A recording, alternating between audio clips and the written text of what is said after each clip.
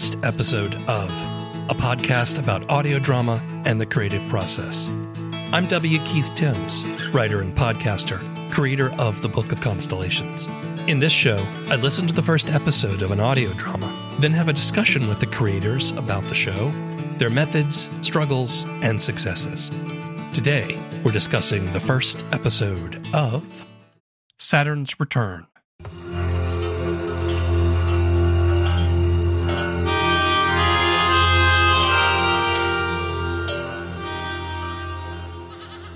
Created by Chance Mulick, Saturn's Return is a complete story told over 3 episodes. A contemporary fable about loss, sacrifice, and ordinary magic. The story is set in turn-of-the-century America in the farming town of Barthos. Once Barthos had been rich, crops had been plentiful, and life was easy. But now the town is in the midst of a terrible blight. This reversal of fortune is attributed by some to the escape of a mythological being called the Yellow King, who, legend said, had been imprisoned under the town square for generations. When he fled, he took the prosperity with him. Now facing destitution and an uncertain future, 4 residents of Barthos tell their intertwining stories about how they will live after losing so much. Mulick premiered Saturn's Return as a play, but always intended for it to be an audio drama. The story unfolds in a series of monologues delivered by the 4 characters. The first episode, Arrival, details the immediate concerns of the town and various points of view on the legend of the Yellow King. I spoke to Chance remotely from his home in New York. Tell me a little bit about yourself as an artist, creator, and a writer. Sure.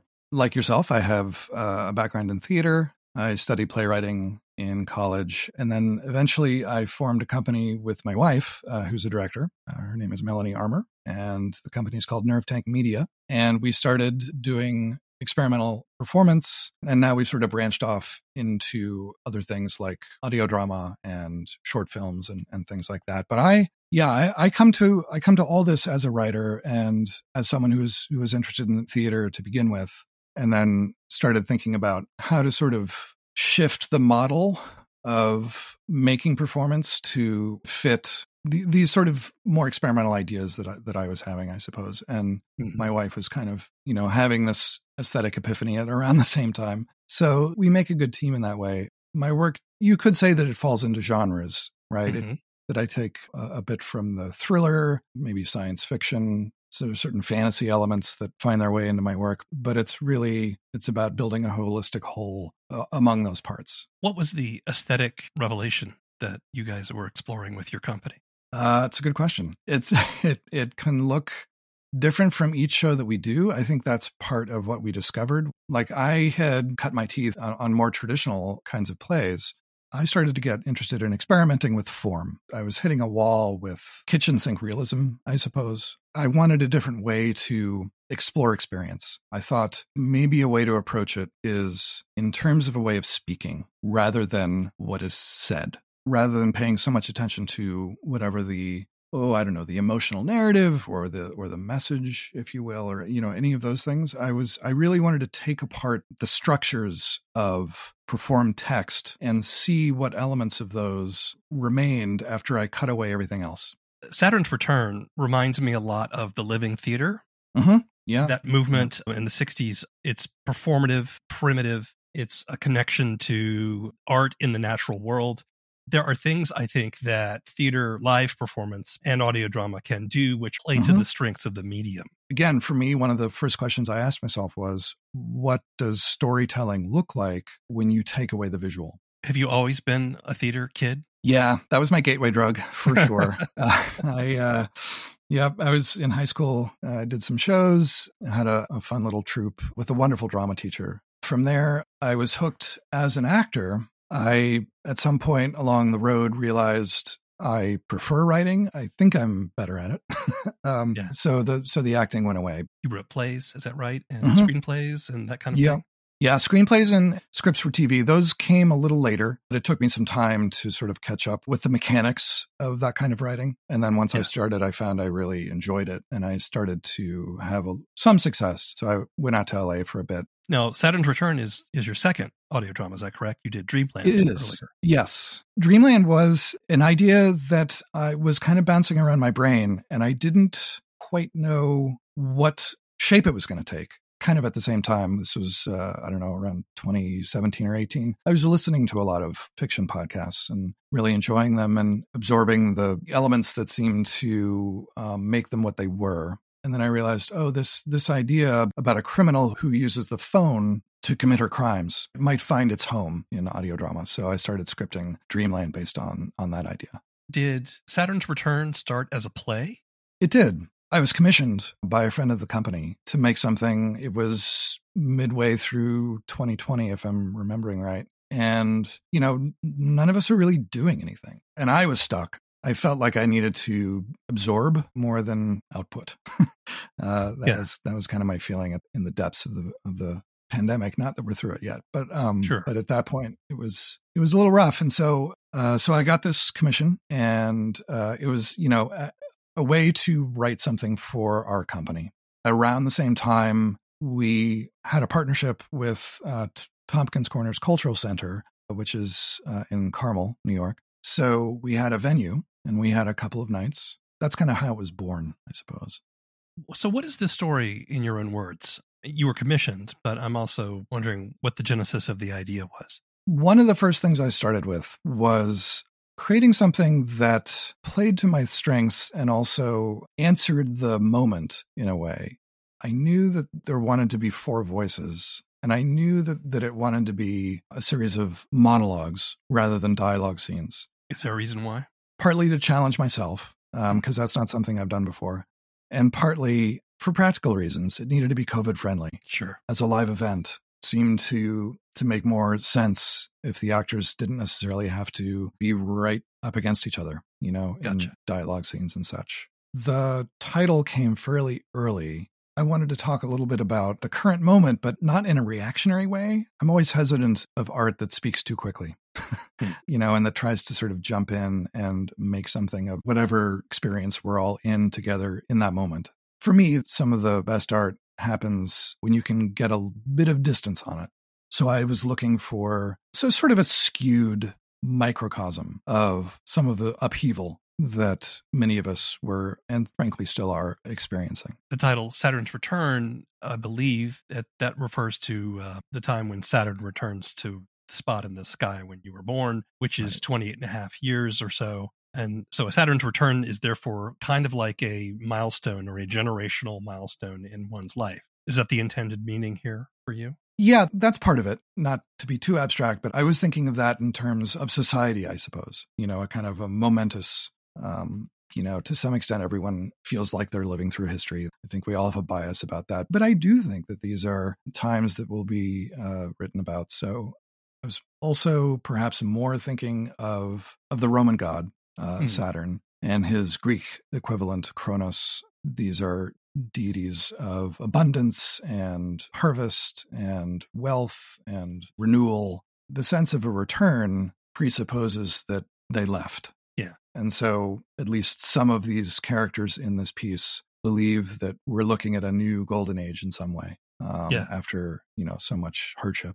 Talk to me about the conversion of Saturn's Return to an audio drama. It was always sort of baked into the idea of developing it that I would eventually make a podcast out of it. So I wish I could say I struggled, but I didn't. I actually didn't do too many edits. I will tell you that I lost the entire script on my hard drive. Oh no. Yeah, it went away. I was updating my OS, and a lesson to all: be sure to back things up. Yep. So I had to start over at a certain point, and that was I can't imagine. Quite painful. It took me a while. I was about halfway through when I got going again. The things that were most important stuck. One of the things that I'm curious about is that when you perform a play live, there's a lot of visual elements that you can use to help guide the audience's attention to make sure they pick up on needed information, keep track of things, and so forth. You lose that visual element when you switch to audio drama. How did you approach your writing in such a way that you could help maintain that for a purely listening audience? Part of what we wanted to do was set as many things into the language as we could and then build physicality around it. There weren't any purely visual moments that changed the sort of drive of the text. With this show, we were careful to support the story first with minimal lighting, with much of the sound. In fact, maybe all of it or almost all of it is in the audio drama. You mentioned the music, and I want to say I really enjoyed the soundtrack. A lot of folk instruments. In the first episode, we get to hear a whole chorus, a hymn to the land and to the Yellow King. For all our blessings and good cheer, we thank our Lamb with healing hand, who brings us more than we demand. This lasting word that we all sing.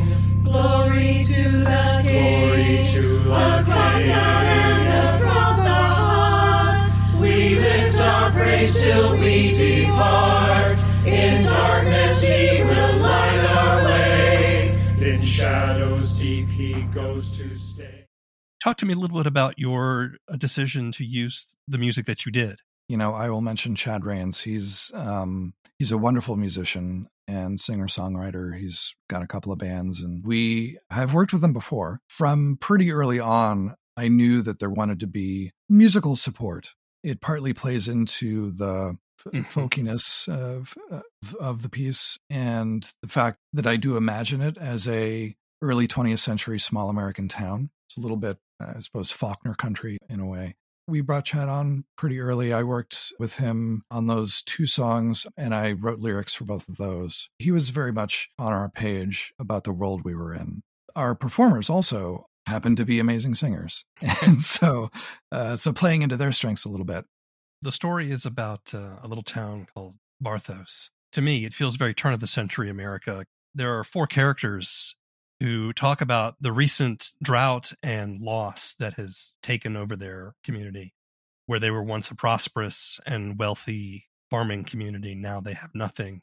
Everything is dying off. They're having to share food. There's even some sort of advanced rot, which is happening where there's a horse that dies and is consumed by maggots within hours. Tell me about this in your own words. What is the story about to you? There is a sense that there's been a change. That's kind of what I wanted to start with in the first episode. In introducing these folks and their perceptions of what has happened and what will happen, kind of drives the narrative a little bit. I was trying to find story in the collision of these viewpoints, these sort of common experiences that the town is having. Drought, some degree of famine. It's a kind of encroaching doom after decades and decades and decades of richness, really, and relative ease.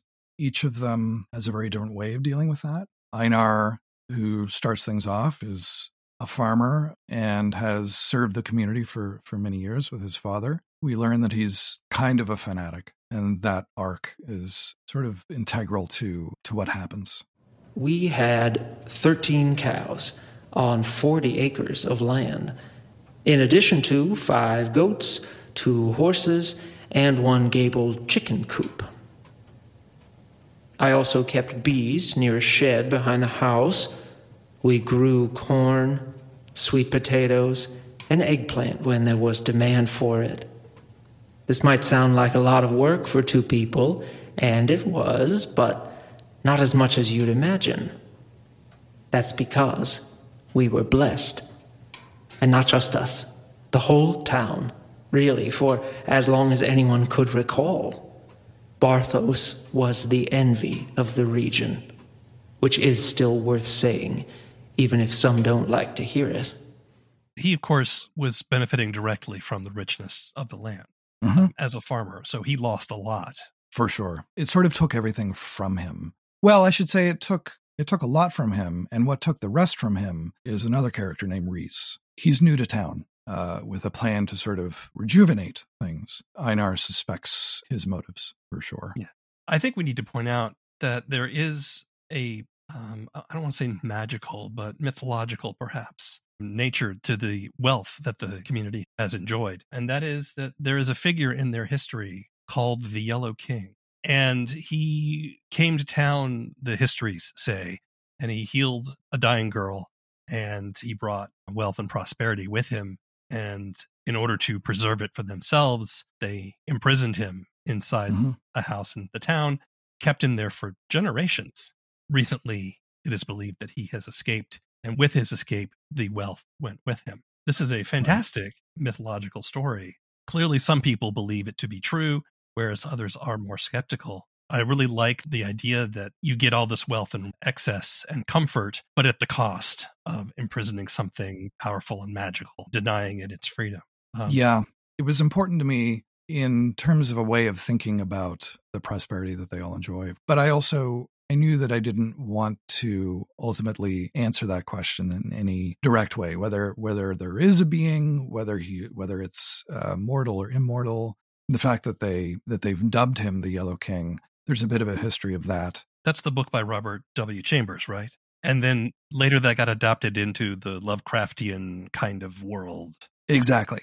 Right. Yeah. Lovecraft took it and ran with it a little bit. So I thought that would be something I could draw from and shape a little bit to my own devices as a kind of a demiurge. Well, I was curious if you were intending to lean into the cosmic horror area in this story. Right. I'm definitely, I won't say a devotee, but I enjoy that material. It gives you some latitude. You're able to go to interesting places using maybe some mythology as a springboard that people would be familiar with. We also get to meet Frida, who is the town librarian. She seems to be rather skeptical that the Yellow King actually existed. Yeah, she's my skeptic. Front facing, she sort of maintains what she sees as a noble lie of the existence of the Yellow King. She knows that her townspeople, most of them, believe in him. Part of her job is to keep things going. But, she can't help herself. She is interested in questioning these things. It's a tricky line for her to walk. As the records keeper, as the representative of history, really, for the town,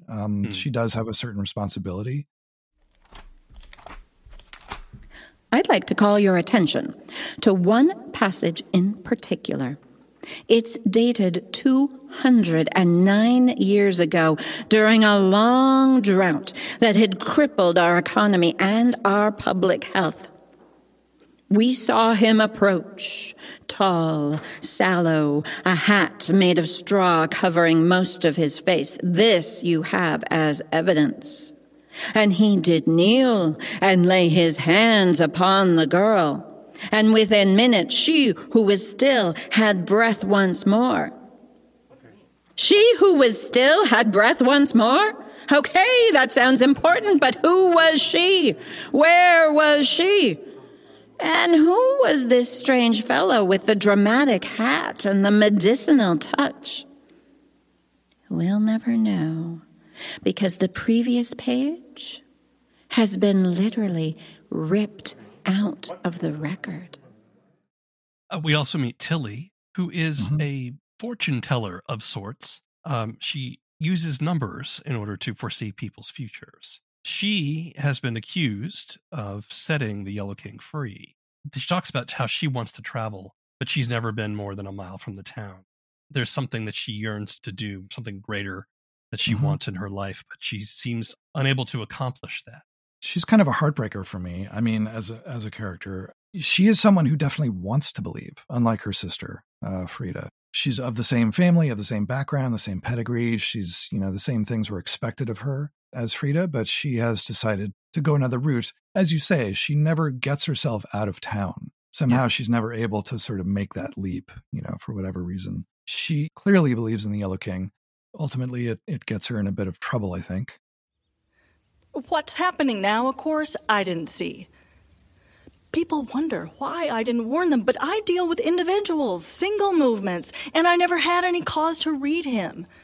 We're not allowed down there anyway. I guess that's why Frida doesn't believe he exists.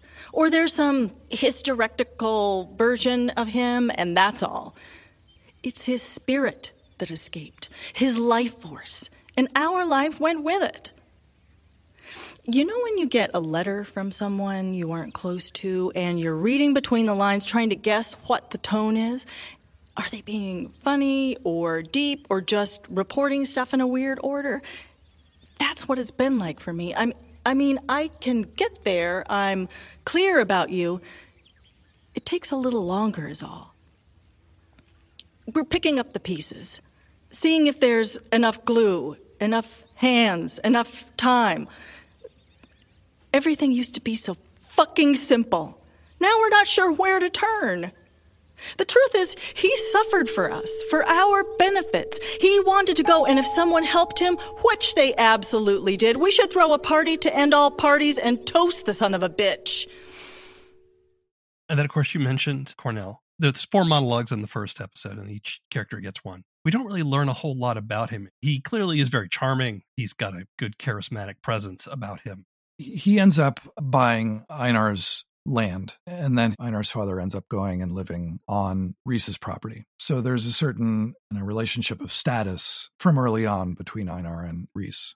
And so it's from these 4 different perspectives that the tension of losing everything and an uncertain future, all of these 4 people negotiate this tension, which, as the episodes continue, do in fact lead toward something rather more dramatic and dangerous. It's fair to say it gets pretty dark. When people put so much stock in the world and their material possessions and their identity as their work, when all that evaporates, what do they have left except fear and anger? To me, this play is sort of asking questions about how do we as human beings negotiate that? How do we deal with that when that happens to us? Because it will. Yeah. Wonderful. That's if I've done nothing else, I hope that's in there. Yeah. Good. Yeah. Good. What makes a good monologue? One thing that I love about Shakespeare's monologues, many of them, and this isn't just true of Shakespeare, it's also some of his contemporaries, but certainly for him, they begin in one place and they end in another. And what I mean is they don't just sort of follow an emotion or an idea from point A to point B. They begin with a character feeling one way, and they end with that character deciding upon a different action, right? Yeah, and they had to sort of talk themselves into it. So it's rhetorical in that way, but it's the most active sort of rhetoric that we can imagine. And they're conspiring with the audience to sort of figure out what the way is. They don't go in with the intent of telling you something. They go in with the intent of figuring something out. You know, and that's one of the things I think that makes not just Shakespeare, but any kind of performance more effective, is to have the character realize in the moment that they're speaking something that is true, or that something that's just now occurring to them. Like it's one thing for Macbeth to suddenly realize, you know, he gets the news that his wife committed suicide, right? And it's one thing for him to go, well, she should have died hereafter. I would have had time to deal with that later, you know, and life is meaningless anyway, yada, yada, yada, you know. Right. But it's a whole different thing for him as he's getting on his armor to go out to fight, to get the news that his wife died. And then for him to go, oh my God, my whole life is meaningless. Right. Yeah. At Absolutely. that moment, that's where the power is. And I agree. Yeah. I think that having characters discover the meanings of what they're saying is powerful stuff to listen to and to watch. Yeah, absolutely. And that my hope is that there's some piece of that is in some of these speeches, that there's some activity going on. There's some internal conjugations being made, like there's something happening. For me, that experience, that journey, I guess, is definitely wrapped up with the language. I can't necessarily tease them apart. This is, you know, the form and function argument. Finding where the right language for the right idea and vice versa is key to making an experience that feels, you know, electric and lived. What do you struggle with? I struggle with finding the right container for the things I want to speak about. Each project is different, of course. Things tend to come to me still as plays or screenplays because that's my background. But sometimes I'll get something like Dreamland that wants a new form, or I'm making notes for a novel now because that's, you know, what I think this idea wants to be. I guess the struggle is being patient with myself until I'm able to find the vehicle or the container, as I said, for this stirring. You know, this is my, I'm looking here. You are my 38th interview. Almost all of them are people that are writing audio dramas with the idea that they're in television. We're going to do seasons and we're going to continue it. And then we got another season coming and so forth. And I'm totally down with that. I get that. Saturn's Return is this sort of nice single story. And Mm-hmm. I have a feeling, I mean, I can ask, but I don't think there's going to be a season 2 of Saturn's Return, right? There's Probably not. right. Yeah. So, Right. I mean, I think it's really interesting to see that, it's not something that you want to sort of like continue, but rather I've got a story to tell. I think it suits this medium. Here it is. I'm going to put it out there, and then now I'm going to go do something else.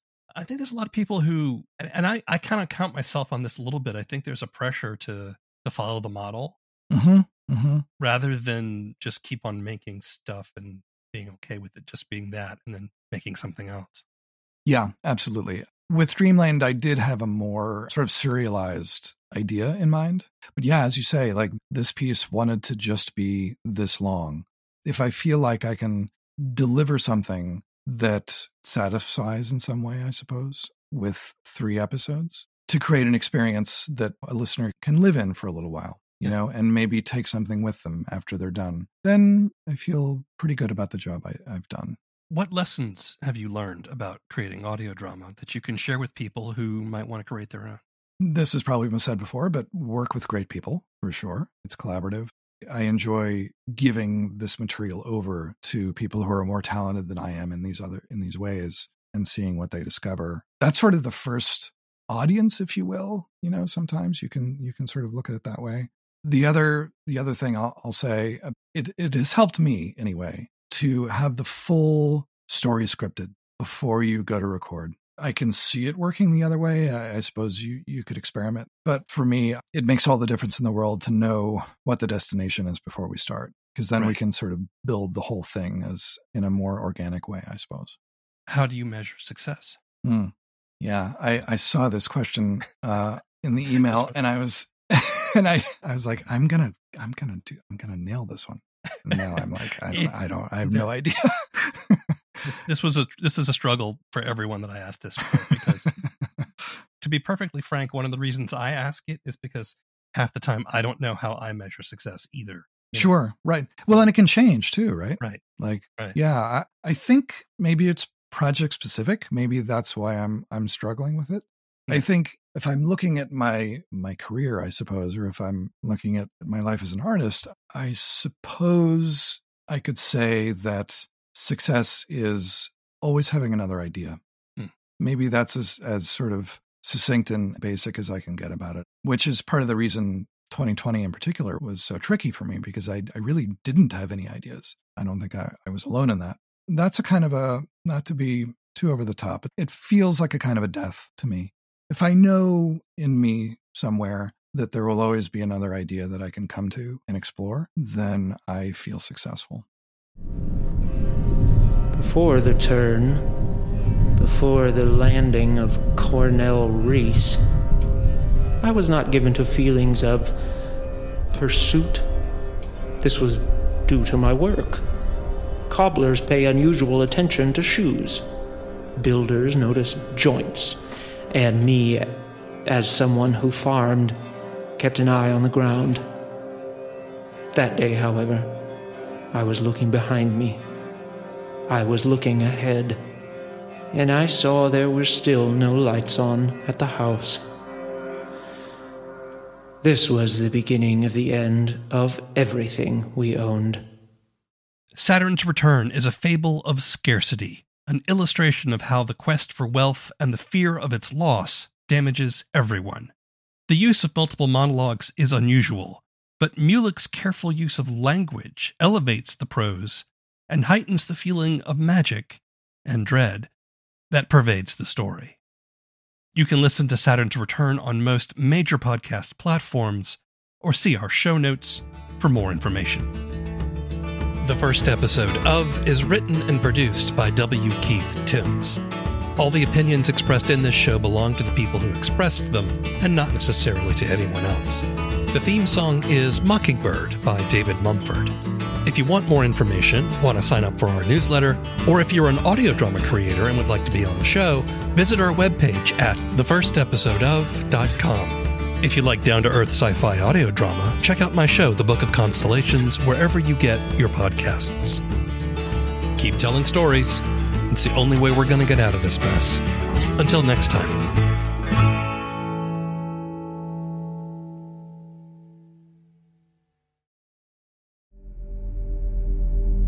I know you got questions about him. Where did he come from? How did he do all those things they say he did? Was he a terrorist? Was he crazy? Was his skin really blue? Well, I'll tell you what I know. I was there with him, driving through the back roads under the stars. I was witness to wonders and miracles, and to the darkness that's coursing through the veins of our country. He came to fight it in his own strange way, but no one leaves that fight unchanged. Not even Rael. People ought to know the truth. And I was there. The Book of Constellations is a down-to-earth sci-fi road trip. It's audio fiction, and you can find episodes at bookofconstellations.com or wherever you get your podcasts.